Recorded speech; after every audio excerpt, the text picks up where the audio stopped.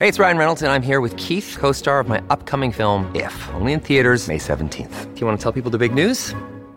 All right, I'll do it. Sign up now and you'll get unlimited for $15 a month and 6 months of Paramount Plus Essential Plan on us. MintMobile.com/switch. Upfront payment of $45 equivalent to $15 per month. Unlimited over 40 gigabytes per month. Face lower speeds. Videos at 480p. Active Mint customers by 531.24 get 6 months of Paramount Plus Essential Plan. Auto renews after 6 months. Offer ends May 31st, 2024. Separate Paramount Plus registration required. Terms and conditions apply if rated PG.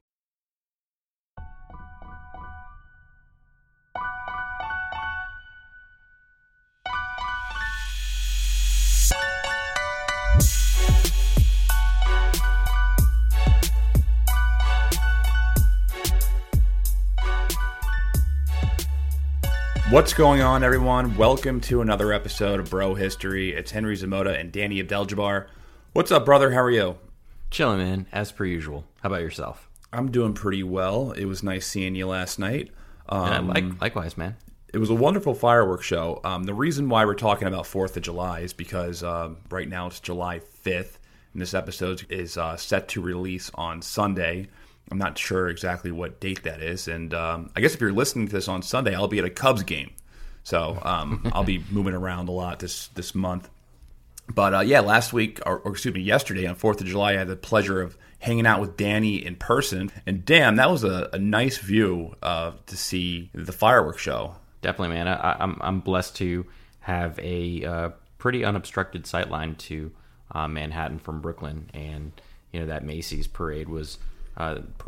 Macy's fireworks display was pretty cool, very easily visible. But I think even better than the Macy's fireworks was all of the amateur fireworks displays that were popping off all around us, including probably on the same exact roof that we were standing, just like right behind us. It was pretty cool. Pretty cool, man. Where Danny lives, he has like a really good view of not only Manhattan, but a lot of Brooklyn, most of Queens, even like the Bronx is up in the distance. So you can see constant fireworks just going off all night. Even some would just like explode right in front of your face. Felt like a little bit like a happy war zone. You know, a happy war zone. Yeah. But yeah, let's get into the episode. So we're aiming to do more of an evergreen topic, even though there's just a lot going on in the news. But to start this out, or just to give you some background of what we're talking about, is on June of 2014, so during a defense subcommittee hearing, Senator Dan Coates, who's a senator out of Indiana, said that based on his knowledge, the Pentagon has a contingency plan on the shelf for just about every possible scenario, including an invasion by Canada. I mean, I found that to be pretty wild. Even though it doesn't exactly surprise me, I still think it's pretty wild. But I think the story is pretty cool, and I'm pretty pumped to talk about it today. I don't think it really should surprise anybody. I mean, that's what their job is, in the Pentagon, to think up of all these crazy scenarios, and however unlikely a war between the U.S. and Canada would be. You have to bet that there's probably some document in some safe in the Pentagon, in some vault, that details what we would do in the case, for some reason or another, we went to war with Canada. Well, I mean, today when you think about going to war with Canada, it just seems like the most absurd topic. Like, why the hell would we ever want to go to war with Canada? They're probably some of the nicest people, and they're our neighbors, and we have no beef with them whatsoever.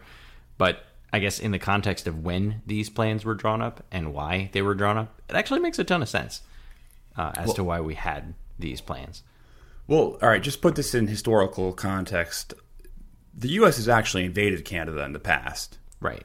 For example, one of the first major battles in the Revolutionary War was in Canada. So the Battle of Quebec, which was kind of a disaster for the Continental Army. But Canada was also pulled into the War of 1812 because the British were using it as a staging ground. So the U.S. invaded it multiple times, and those invasions weren't very successful either. They were repelled by the militias up there, and as well as the Indian population. So right. the Tecumseh and the First Nations.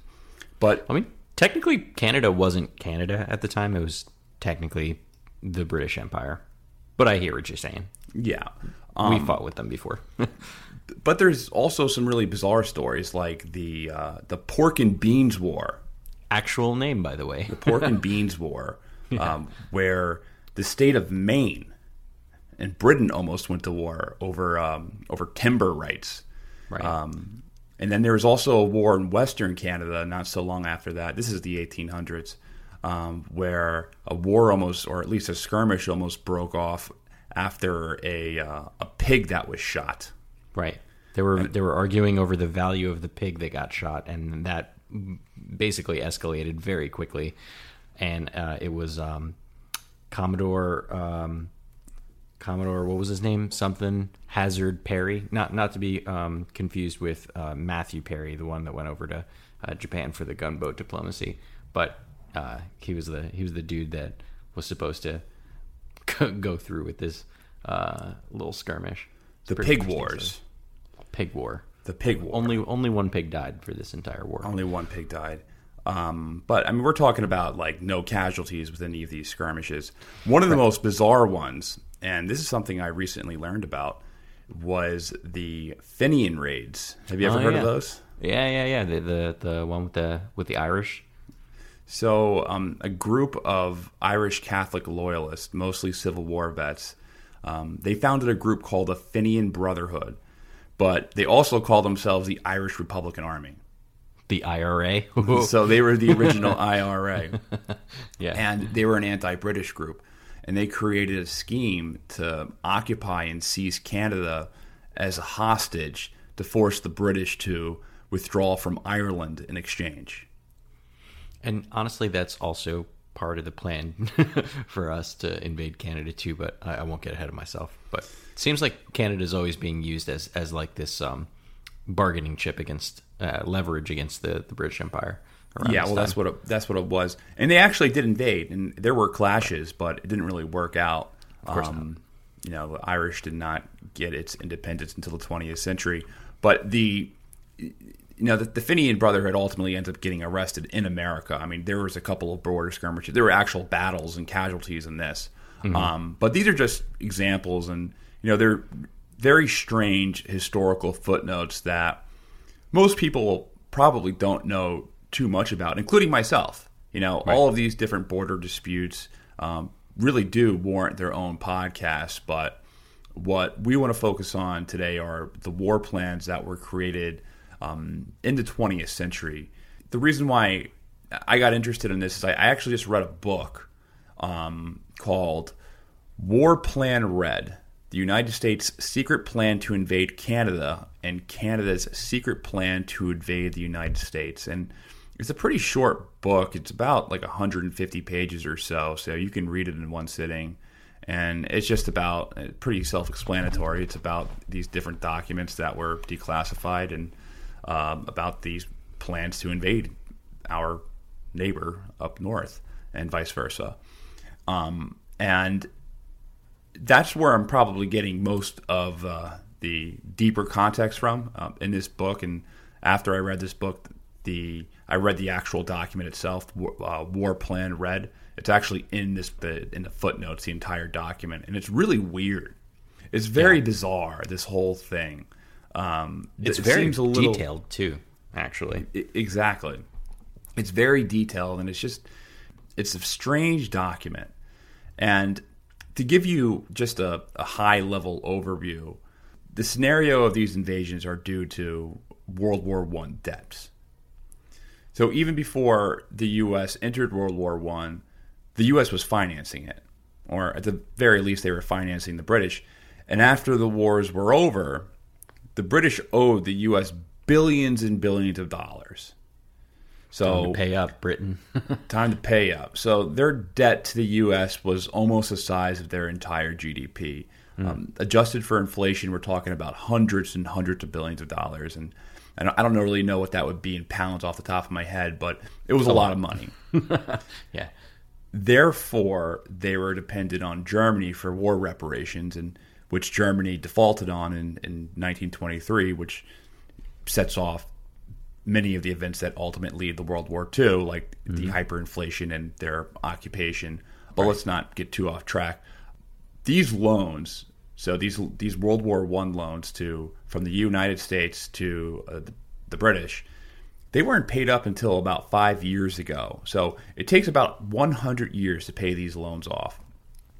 You think that'll be around how long it'll take us to pay off our Chinese debt? The U.S. will probably default on that before they pay back any of these loans. But the British were apparently very upset. And one of the reasons that they were upset is because the U.S. was insisting that they pay back in, either gold or cash. So what happened is a U.S. diplomat in London sent a warning back to the States saying that England is going to pursue a hostile policy towards America. Specifically, they're going to try and turn countries that the U.S. has a significant interest in against them. So they're going to go to countries like Mexico, Japan, South America. Well, South America is not a country, but countries within the United States orbit. They're going to try and turn them against America. Right. And what this diplomat did not know was that Great Britain had actually already begun war planning against the U.S. So this war plan was called Defense Scheme Number 1, which prepared for the scenario that the U.S. was ultimately going to invade Canada over these war debts. And the creator of this plan was a Canadian military officer named Lieutenant Colonel James Buster Brown. Buster Brown. And he begins this espionage mission along the Canada-New England border. So mainly in Vermont. And we actually have some of these notes. We have some notes that are from his... Also, before you do that, I just want to point out that this dude actually went undercover and crossed the border illegally and brought, I think, nothing with him except for a Kodak camera and something to write with.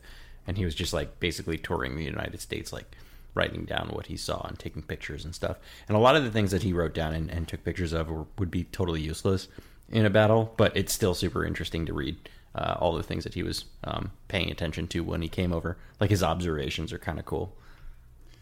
You have to watch out for those Canadian spies. I know, right? What's that all about? You can tell. You know how you can tell if someone's Canadian or not? How? They have beady black eyes and flapping jaws. Oh, that's only in South Park. Yeah, that's how you can tell if someone's Canadian or not. Just look at the eyes. They're beady and black. If they're always giggling at fart sounds, Terrence. Hey, then that would probably make me a Canadian. Oh, all right. So here are some of the notes. So the people of Burlington, Vermont, seem very affable and not as American as other U.S. cities one has visited. In rural Vermont, he noted that if Americans are not actually lazy, they have a very deliberate way of working and apparently believe in frequent rest and gossip. So talking shit about Bernie Sanders' neck of the woods there. Yeah. The women throughout the rural districts appear to be heavy and not their commonly lot. I don't Heavy know what commonly lot means. Comely. It's beautiful or attractive. Okay. So he was ripping on him. They're fat and ugly, apparently, according to him. I don't see how this is useful in a war situation. I don't see how this is useful war information. A large number of men of the state of Vermont are fat and lazy, but pleasant and congenial. Okay. That's funny. He just wrote fat and lazy, but pleasant. But pleasant and congenial. Oh, man. I guess maybe the fat and lazy part might be useful information for a war, but it's just interesting observations here. Keep going. What else has he got? Invading Canadians would be welcomed, if not as liberators, then at least bartenders, since Vermonters were eager for the drink Prohibition denied them. Well, that's probably true. Yeah. Just win them over with a bunch of booze. A large and influential number of American citizens who are not altogether pleased with democracy and have a sneaking regard for Great Britain, British law and constitution, and general civilization. On the whole, Vermont was a best an obstruction for any invading Canadian force. I mean, throwing shade at Vermont. But, I mean, I guess that's what he observed when he came out there. I mean, he wasn't totally inexperienced. I mean, he obviously was an officer. He fought in World War One, and he was a respected person. But I just find it super interesting, like when looking through all the different random observations that he had about the United States. It's like you'd think that he'd be paying attention to mostly like critical choke points or like where can we get the high ground or shit like that. And then you read about all this stuff about just the personalities of the Vermonters of the time. Just seemed like an interesting read. I feel like he was just trying to vacation for a little while. Yeah. Well, here's just to give some more background on Brown. So he was an experienced World War I officer. Right. Basically, he was going to use German shock troop strategies. So quick attacks on enemies' weak points with small groups of infantry. Like invade quickly with flying columns of militia across the border, and then retreat, blowing up bridges and train tracks behind them. Ultimately, it was like an effort to buy time for Canada while Britain was able to eventually join the war with their navy and additional troops from the Empire. And the plan was, and I'm reading from this book, with air support, Western troops would occupy Seattle, Spokane, Butte, and Portland. Troops from the Prairie Command would take Fargo and Great Falls before moving on to Minneapolis and St. Paul. In the east, troops marching from Quebec would occupy Albany, while the Maritime Army reclaimed Maine for the Crown. And in the Midwest, the Great Lakes Command would take Niagara and Detroit. So isn't that just... It's bold. It sounds plan. very unlikely. Yeah, I mean, it's a bold plan. But what he was planning was an offensive action. An offensive action was necessary for defense. And I guess the reason why they thought it could work, or he thought it could work, even though the U.S. had a way bigger population, is because America had very few troops close to the border. Right, because we weren't worried about them. Well, at least not at the time. I guess maybe not when he was, not when these reconnaissance missions or these plans are being drawn up. But the United States obviously was worried about them because they drew up a complete war plan that we're going to get into. But when you think about it, this does sound totally nuts, and it's really hard to contemplate. But Brown's scheme is not that crazy, even with the lopsided troop figures. I don't know what the exact ratio is, but the United States has obviously a way bigger population and a way bigger standing army. War but Plan the US Red goes into great detail about all of their troops. I think it was like 138,000 total, including reservists. It wasn't a lot. Well, you have to... The times, the U.S. just demobilized from World War I. That's true. An unpopular war. And... around this time, you see some weird things in the 1920s and 1930s where, for example, Finland was able to fend off the Soviet Union in a war. That's true. And Finland was pretty small at the time. Compared to the Red Army. I mean, the Red Army wasn't really the Red Army yet. They were still kind of green and wet behind the ears. But we were actually going to do a podcast on that, on the Angel of Death. We never did it yet. We'll do it eventually. We were talking about doing that. Yeah. The Finnish sniper. But, so, the U.S. was unaware of this scheme. At least at the time, they were unaware of this scheme. But this report from the diplomat they had in London, he was like a military diplomat.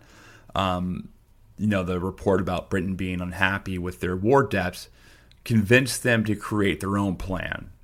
So in May of 1930, the U.S. War Plans Division drew up War Plan Red that was described as a exercise in peacetime preparedness.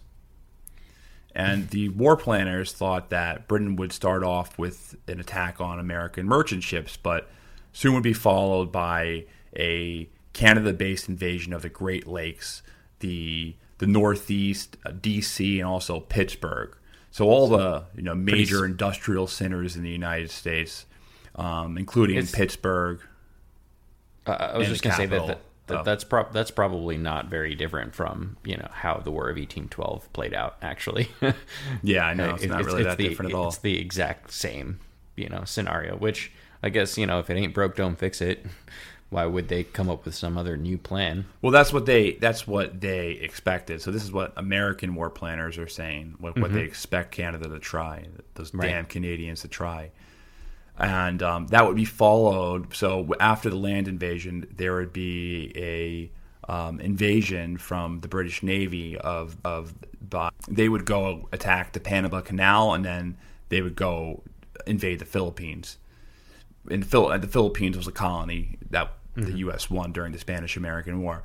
Now, obviously this still sounds nuts. Like the manpower necessary for this would be tremendous, but I'll go on to this. I'm going to quote from this book real quick because the U.S. thought the British Navy was that good, where there was a chance they'd be able to pull this off.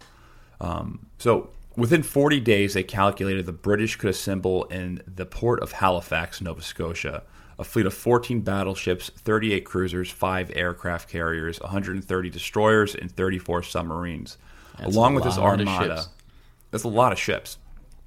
Along with this armada, they figured 148,000 British troops would muster in Canada, supplemented with troops from India, Australia, New Zealand, South Africa, and even the Irish Free State, for a total of 2.5 million men. With a force this size, in addition to Britain's navy and aerial might, Britain could quickly and easily invade the United States. The only reasonable defense planners concluded was a good offense, a rapid counter-invasion of Canada, hence War Plan Red. So, I guess in context, when you think about it, the British was a powerful country. The British was a powerful country. Doesn't really sound like English. The British Empire was extremely powerful at this time. Right. To think that just the idea of all those ships. I mean, I'm counting almost 200 total vessels and 2.5 million man army. If you count all of the colonies that they'd be drawing forces from. Yeah, that sounds like a credible threat. and I guess there weren't really any naval battles in World War I. There was one major naval battle between the British and the Germans where it was kind of a stalemate, where both sides declared victory, but there weren't too many ships sunk.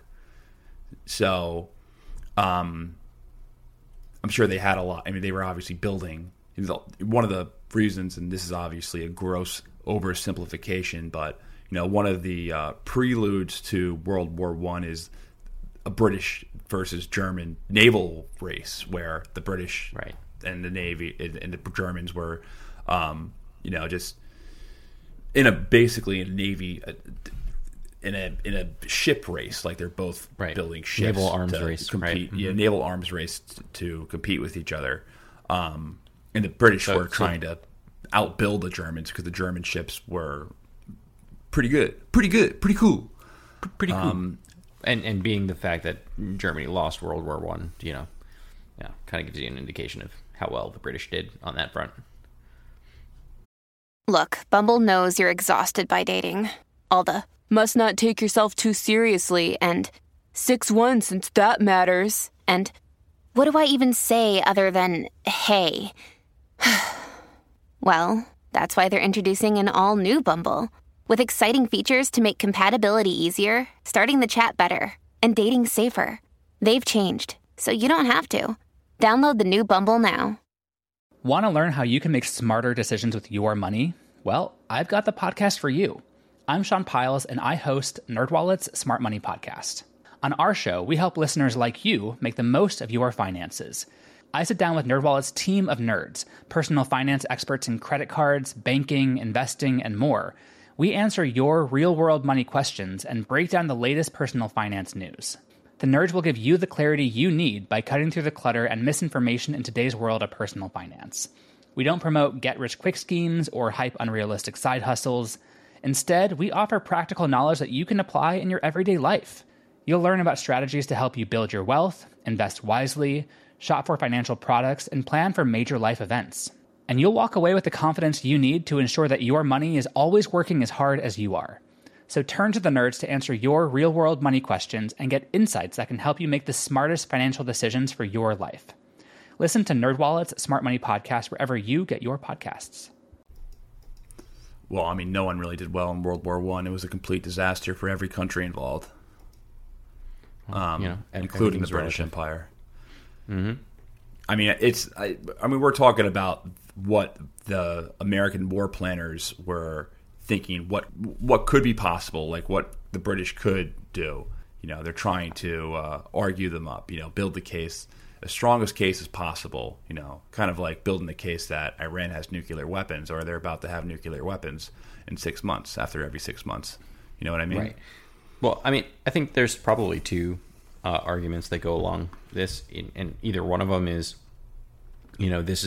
these exercises, this war plan red, things like that are ways to keep the officers and the United States busy and thinking and sharp, because they're in a peacetime. So what do military officers, what good are they if they're not drawing up some plans to invade someone? They're basically just wasting our money. So that could be one thing, that this was just like a hypothetical situation that they wanted to draw up because military officers. Well, it's more than a hypothetical. It's more than a hypothetical because we're going to get into it, but there's actual funding that goes into this. So well, yeah, but that doesn't come until after, right? So like they didn't start it with the funding in mind. The funding came after the report came out.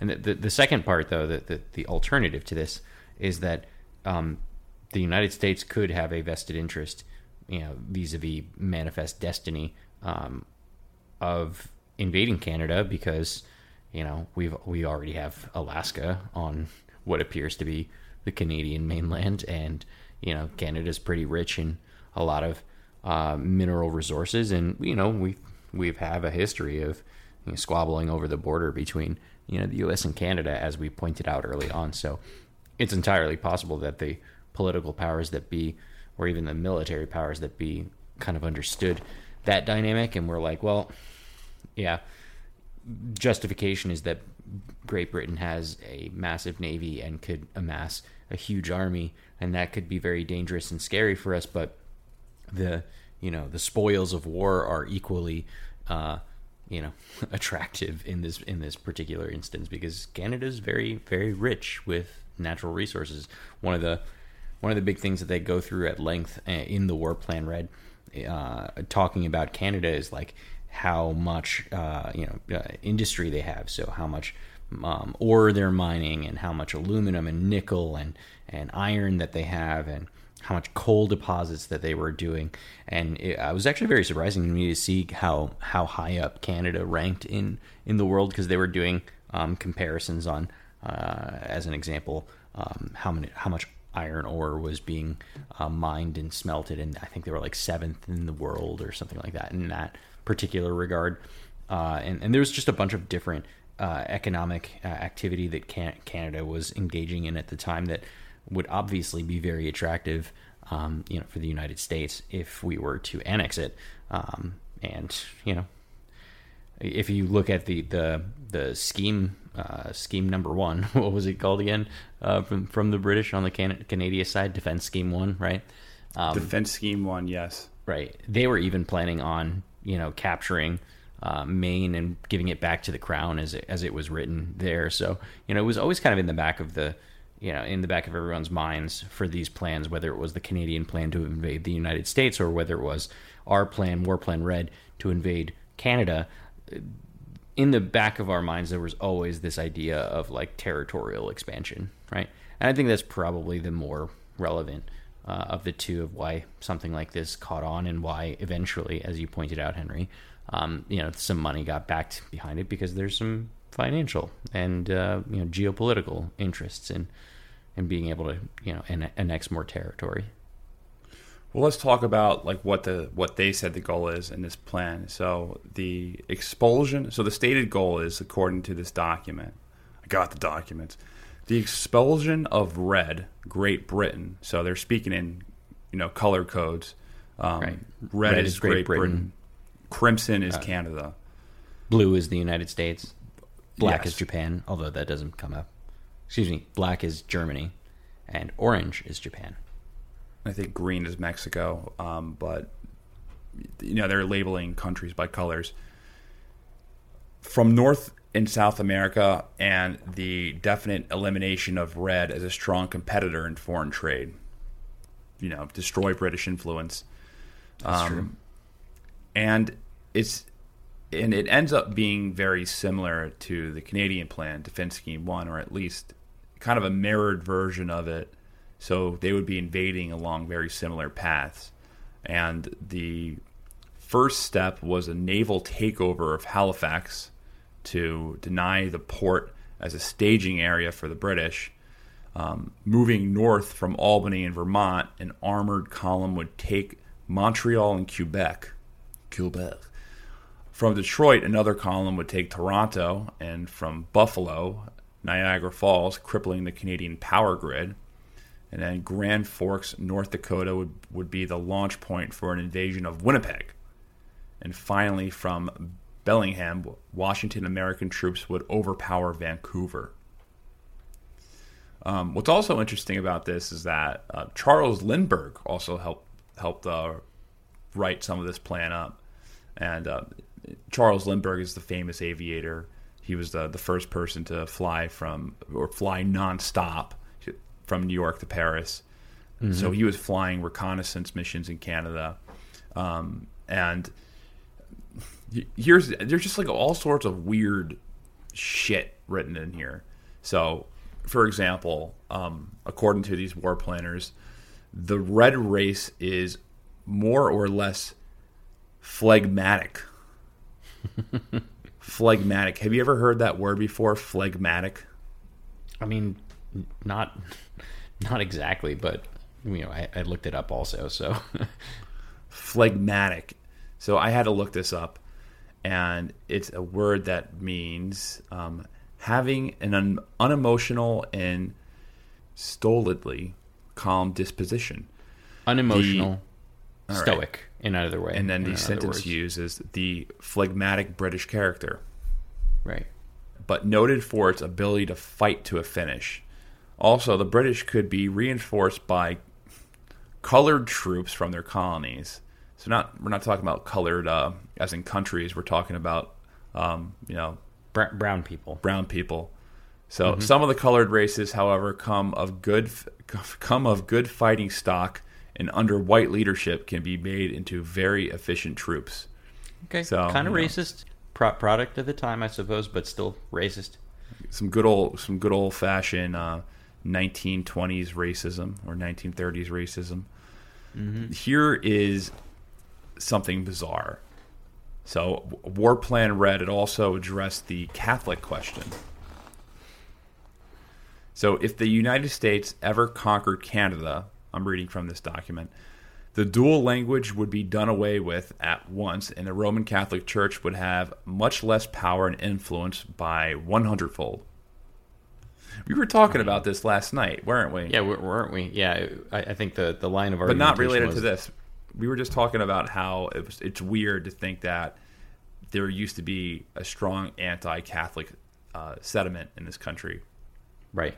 And you and I both were raised Catholic at an early period. So, coming from our disposition, it wasn't, at least for me, it wasn't abundantly clear that Catholicism wasn't a major religion in the United States, or at least not the majority religion. That understanding didn't come until much later for me, and I had no idea that there was such strong anti-Catholic, rhetoric and sentiment in the United States for a very long time. And obviously, I think the first major example was like JFK, and him being the president and also being Catholic was like a big stink. And I remember learning about that for the first time, going like, all right, why was that a problem?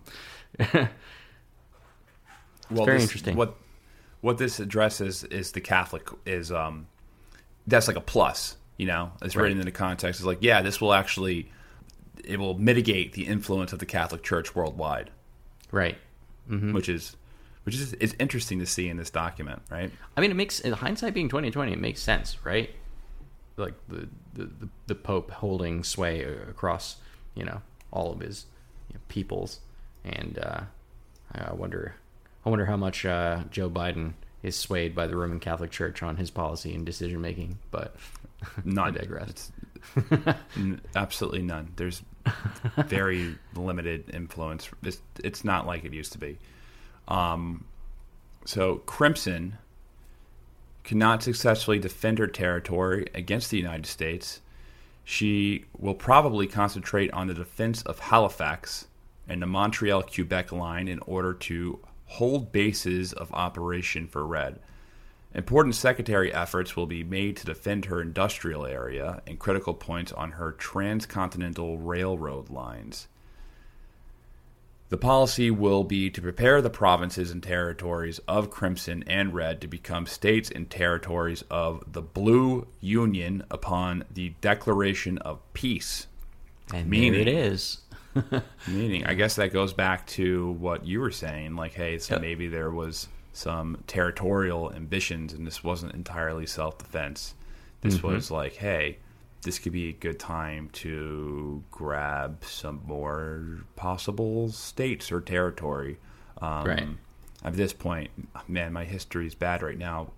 Alaska was not a state yet. I had to think about that for a second. No, Alaska was not a state in the 1930s. That wasn't until like the 50s, right?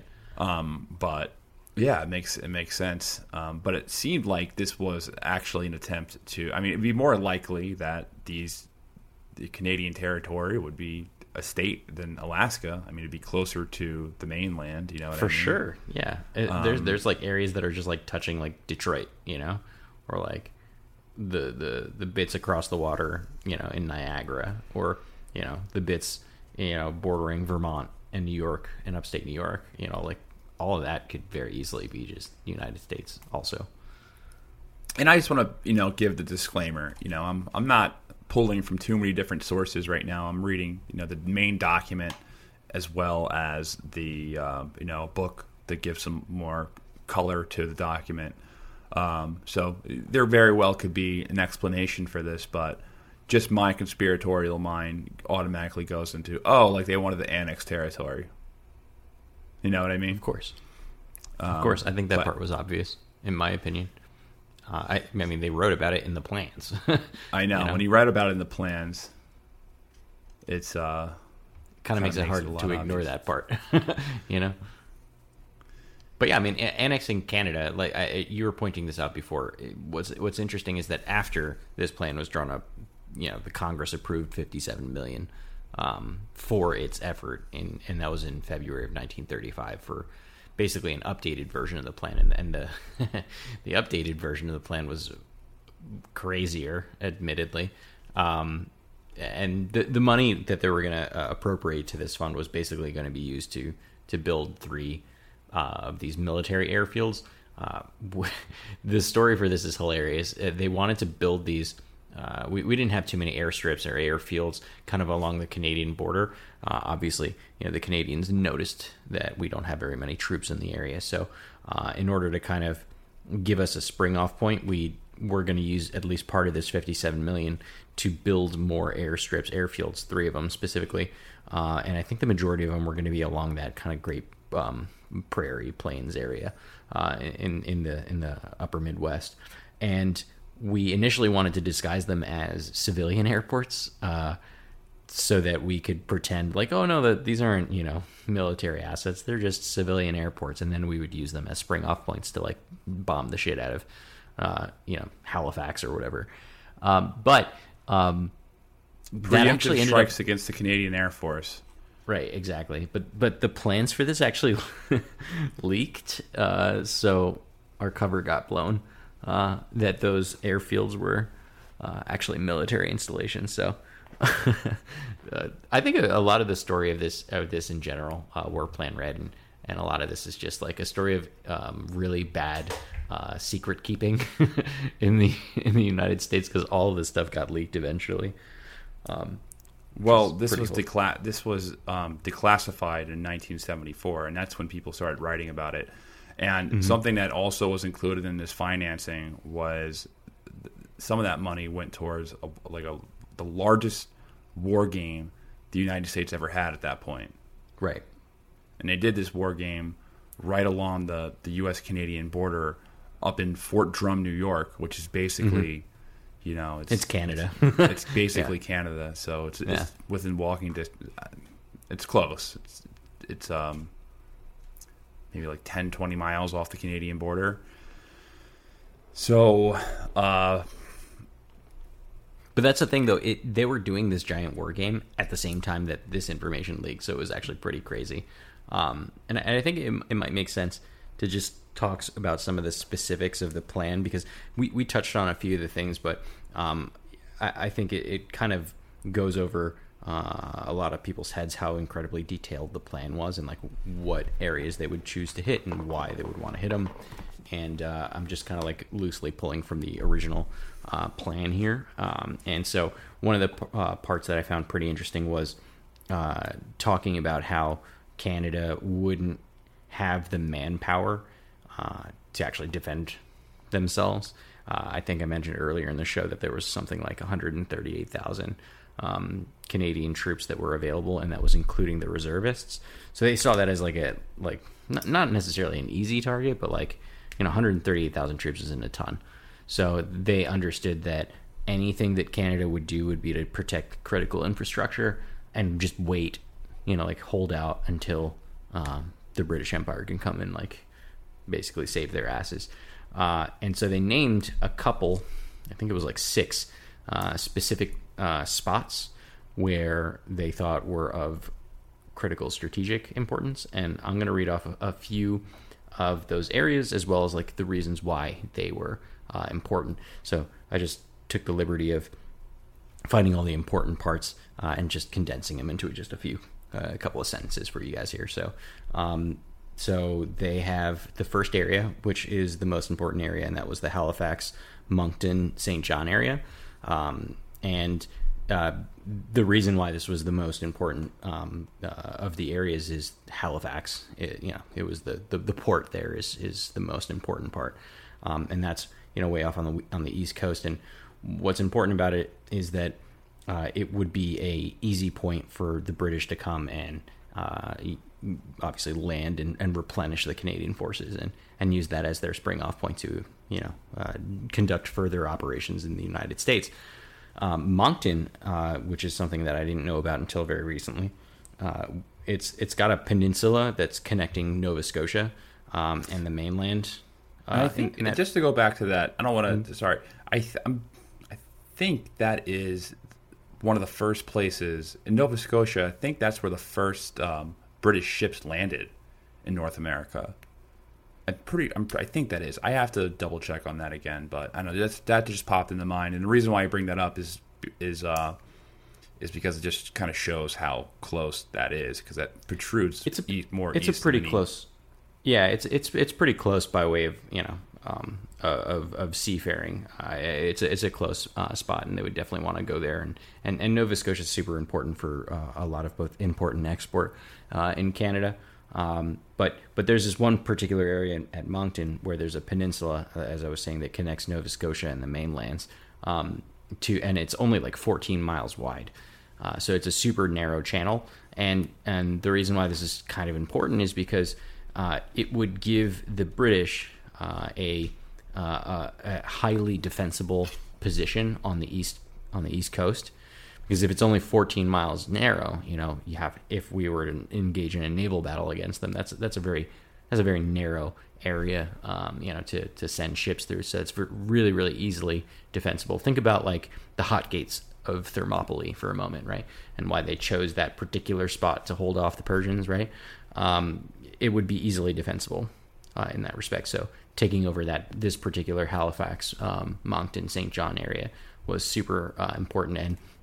And they posited the United States, these war planners were saying that if they get control of this area, they would deny the British the only ice-free port on the East Coast suitable for an overseas base. And that's super important because Canada's fucking cold, and they have other ports farther north, but, a lot of them are usually covered in ice for like 4 to 5 months out of the year, making them totally useless. And also, it would stop them from preparing a naval base on the East Coast that they can use to, come down our way and make some trouble with us. But also, this is an interesting one. There's apparently a transoceanic submarine cable service. I don't know if you knew this, but they literally run cable to this day, actually, between our side of the world and their side of the world, the eastern and western hemispheres. And it's a transoceanic cable, meaning it's literally a cable from here to there that they were using for communications and things like that. And now we actually use them for like fiber optic and internet and shit like that. But that cable is obviously super important for communications, and if they were able to capture that particular area, they can stop communications between Canada and Britain, which would have been super useful. And also, there are a couple of air bases in the area of Halifax that they can prevent the British from using. And one bit, and I'm going to read this directly. So, if Halifax is to be captured without the use of force, without the use of large forces and expenditure of considerable time and effort, it must be accomplished promptly before the Red reinforcements can be landed, or Crimson organized for its defense. So they understood that we have to hit this target fast and quickly, and also the window to do so was super narrow, because the moment that the Canadians get a whiff of like blood in the water, they were going to defend the shit out of this particular area.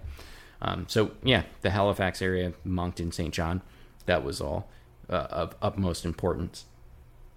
But there was also many more. So there's the Montreal, Quebec area, also sometimes known as the St. Lawrence area. And a couple reasons for this, and in terms of importance, there's also some ports there, right? The ports of Montreal and Quebec. Those were like more icy ports, like I was telling you about. Like 4 to 5 months of the year, they're going to be stuck in ice, which makes them useless, especially for a military operation. But there's still, many months out of the year where they can totally use this as a forward operating base, for the British. And but also there's a lot of commercial importance here. It controls all of the communication lines by land, sea, and wire between the industrial and agricultural centers of Canada, so out farther west, and the eastern seaboard, right? So this is like kind of the hub where, the breadbasket talks to the, the eastern part of the country that does all the, import exports, especially Europe. So Montreal has a much bigger harbor and terminal facilities, but Quebec, because of its like location, was considered more important. And some of the things that they posited would be to basically stop the British from using the St. Lawrence River and the ports there, and cut all of Canada west of Quebec, cut them off from the eastern seaboard altogether. There were also a couple of, air bases there as well. But super, super important for this particular region was the coal and the iron that came from Nova Scotia and Newfoundland, and cutting off all of the imports that they get from the Atlantic. So they saw this as like a choke point from a logistic purpose. So I thought that was pretty interesting. I just want to like stop and reflect. It's crazy the detail, as you mentioned. It's crazy. They really how thought about it. Yeah. They really thought this through. It wasn't just, as we're going through more of this right now, and just revisiting it. It is quite amazing how much these war planners thought about like the geography and the natural resources and yeah, and just the different choke points and geopolitical notions. But I guess that's what their job is to do, right? They wouldn't be war planners. And they had nothing better to do too, because it was peacetime, right? So it's not like they were. I mean, just think about the Rand battle. Just think about the Rand Corporation and all the war scenarios they're writing up. You know what I mean? Let's talk I about guess a few more. there's not some huge military industrial complex at this time, though, that is like being contracted to do this. So it's coming from the war planners and the government themselves, rather than like a RAND corporation or something like that, or think tank. I'm Jane Perlez, longtime foreign correspondent and former Beijing bureau chief for the New York Times. I've been a foreign correspondent in lots of places: Somalia, Indonesia, Pakistan, but nowhere as important to the world as China. I mean, China is not dropping anti-democratic paratroopers into Montana. But of course, we did see things like the weather balloon / spy balloon riveting the whole country for a week.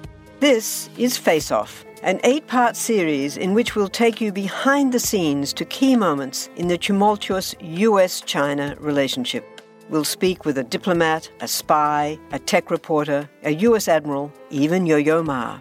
Plus, my pal and noted China historian Rana Mitter joins the conversation. We'll look at what's driving the two nations apart and explore whether anything can help bring them back together. Face Off launches April 9th. We all know how important it is to keep your eye on the money, and not just your own. To follow trends, track financial situations, follow gains and losses, check out the Yahoo Finance podcast. Every day, we'll give you a quick overview of the latest market and financial news that you need to know. You'll be able to hear about the biggest headlines in the business world in 3 minutes or less, right after markets close. It's perfect to listen to while you make another cup of coffee or work out a new budget. Check it out now. Listen to Yahoo Finance wherever you get your podcasts. That's Yahoo Finance wherever you get your podcasts. Or that's what can you really would say write if this one is shit worse up. than the other if they're coming up with the same exact ideas, you know? So The RAND organization is a think tank. That's what I should have said. But, all right, I digress. Let's go back to this thing. Yep. So third most important area was the Great Lakes area, and I'll compress this quite a bit because there's a lot of like names of places, and I don't want to totally alienate our non-U.S., non-Canadian listeners on this particular part. But what's super important about this particular Great Lakes area is the Great Lakes. Look at a map. There's a bunch of giant waterways and lakes and things like that, and those are of strategic and geopolitical and of course economic importance. There's a ton of ports, and a one that I learned about was the Sudbury nickel copper mines, which were going to be super important for just the general economic crippling of Canada. So I think what they were planning for this particular Great Lakes takeover was to stop the transportation of iron ore, coal, and grain, and a bunch of other stuff like that. And also to basically cover the spread on this particular bridgehead that's covering a very narrow waterway near the Detroit area. By the way, War of 1812, we got spanked in that particular area. I forget the name of the general, but he basically gave up a fort in Detroit like immediately without a battle in that particular area. So I think they might have had that particular embarrassment in mind when thinking about taking over the Great Lakes area and fortifying the Detroit area. And also at the time, Detroit and the surrounding areas were huge for manufacturing, right? So we have, it was highly industrialized, so it was super important for us to strengthen and fortify that particular area. But right across the water, it was pretty much the same, on both sides of the waters. So controlling that area meant controlling a lot of the industry and a lot of the manufacturing, of which I was very surprised to find Canada was doing a very good job at the time. Super high on the list of countries that were doing manufacturing, actually. This next part is going to be short. So Winnipeg. So the Winnipeg area was another one of those ones that they were eyeing. And there was only one really big reason why they would consider Winnipeg a crucial area to go after. And it's literally the railroad system. Yeah, exactly. Right. That's literally it. Right. So they controlled the railroad system. So if you get Winnipeg, you basically, you get Canada by the balls. I guess more importantly, it's the center of the railroad system. Exactly. So you can't really transport like people or like grain or coal or provisions, any kind of oil, things like that to the east to help them out if you just grab them at Winnipeg. And then there's, I guess, finally there's the Vancouver area in British Columbia. And this one, I was actually really surprised to find out that this one was like kind of like secondary in terms of all of the importance. They were like, yeah, we'll just go after this for fun. It's not super important, but we'll do it anyway. And well, I don't know what the population of. I'm sorry, I don't know what the population of British Columbia or Vancouver was at the time, but I'm sure it wasn't. There wasn't a very big population. No, it wasn't, and obviously it had. The reason why they were going after this is because they had a naval base at Esquimalt, and also it was like an outlet for provinces in the west of Canada. But the folks that drew up this plan wanted to just deny any bases or any naval ports, things like that, in the West Coast. So just deny more bases for the British. But also there was a small problem around a particular area and on the West Coast for us, and it was in the Puget Sound area, near Washington, and also there's some cable communication. So in transcontinental, same cable system that we had between Nova Scotia and Britain. They have one on the West Coast with the Far East, so that they can't communicate with the colonies that they had out there, like presumably, I don't know, Hong Kong or some shit like that. But like this, apparently Vancouver wasn't like a very high priority for them, which I found pretty interesting. But I guess the makeup was much different than it is now. But yeah, I mean, I read the entire document, and honestly, a lot of it was super repetitive, but the level of detail that they were getting into, like number of men that they have, number of ships that they have, like how much grain are they exporting, like they really, really did their homework on this part, and it's kind of scary, to be honest. I mean, I suppose that's what it takes in order to, draw up a war plan against an industrialized nation. But, I mean, what do you think? Well, something I need to learn more about is just how serious the United States was about, or like what was the general consensus that this was a possibility of happening. Because I still think it was probably pretty low at this time between most people in elite American society. I don't think anyone really expected something like this to happen, but it's just interesting to see this all on paper, kind of showing what it was on the minds. It was on the minds of at least a few people in the government, because it wasn't really too much longer when FDR started started saying things like, we're going to respect Britain's the British Empire's territory. This is an important friendship that we have, yada, yada, yada. We're great friends with the British and all of that stuff that came along during World War II. So it's hard to contemplate, but that's something that kind of bears, if you're interested in this topic, that would be something I would want to start with, to get a further historical analysis, like how serious were these plans? They seem pretty serious reading them, you know what I mean? But is it just the product of a military staff that is looking for shit to do? No, there's funding in it. There's $47 million. I can't do the math of what the inflation is at this time, but it's $47 million. It's a lot of money. The U.S. is not the juggernaut, and it is the rising juggernaut, but it's not the juggernaut of the world at this time. Here's something interesting, and of course, coming off of episode 200, I'm super still in this like UFO mode, but like the U.S. also has, believe it or not, plans for like what to do in the event of like alien contact. So like at least part of this is just like doing, the military doing its due diligence to assess threats, and work with whatever we got. But I think there's what if aliens took control over Canada and then launched an invasion? What if Canadians are aliens? That's also likely. How would we know? I think they are. They're obviously not human. They play hockey too well. It can't be real. I'm not sure what they are. They're not human beings. Those Canadians. You dehumanizer. Well, that's all I have to really say about everything. I don't know. Is there anything else you want to add? No. I mean, unless you want to talk more about the alien invasion plans that the United States have, but I'll leave that maybe for another episode. Yeah, maybe we'll leave that. We'll keep this a shorter episode. We're just over an hour on this one. Thanks, guys, for listening to another episode of Bro History. We really do appreciate your time and you continuing to listen.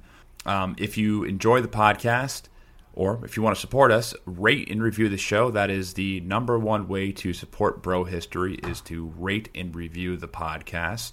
So do that on iTunes if you're listening on the Apple Podcast app. And if you want to further support our show, you can join us on Patreon.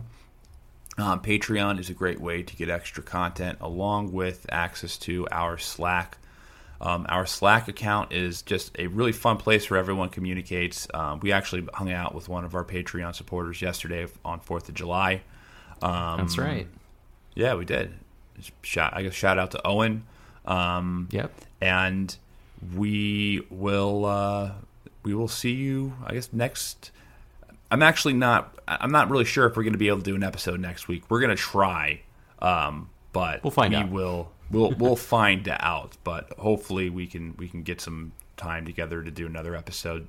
So we're not doing it, so we can get back on our normal schedule. But we'll keep you posted. You'll see that updated episode if we can get it. And yeah, anything else to add? No, man. See you later. All right, peace, guys.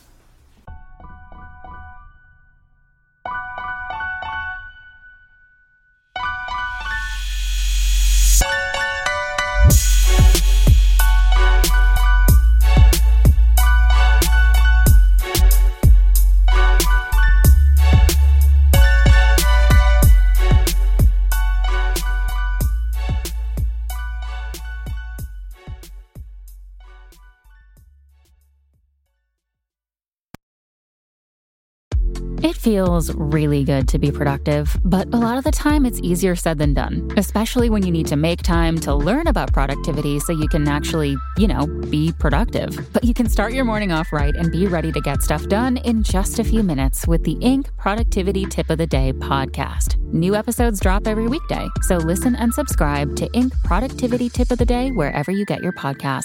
That's Inc. Productivity Tip of the Day wherever you get your podcasts.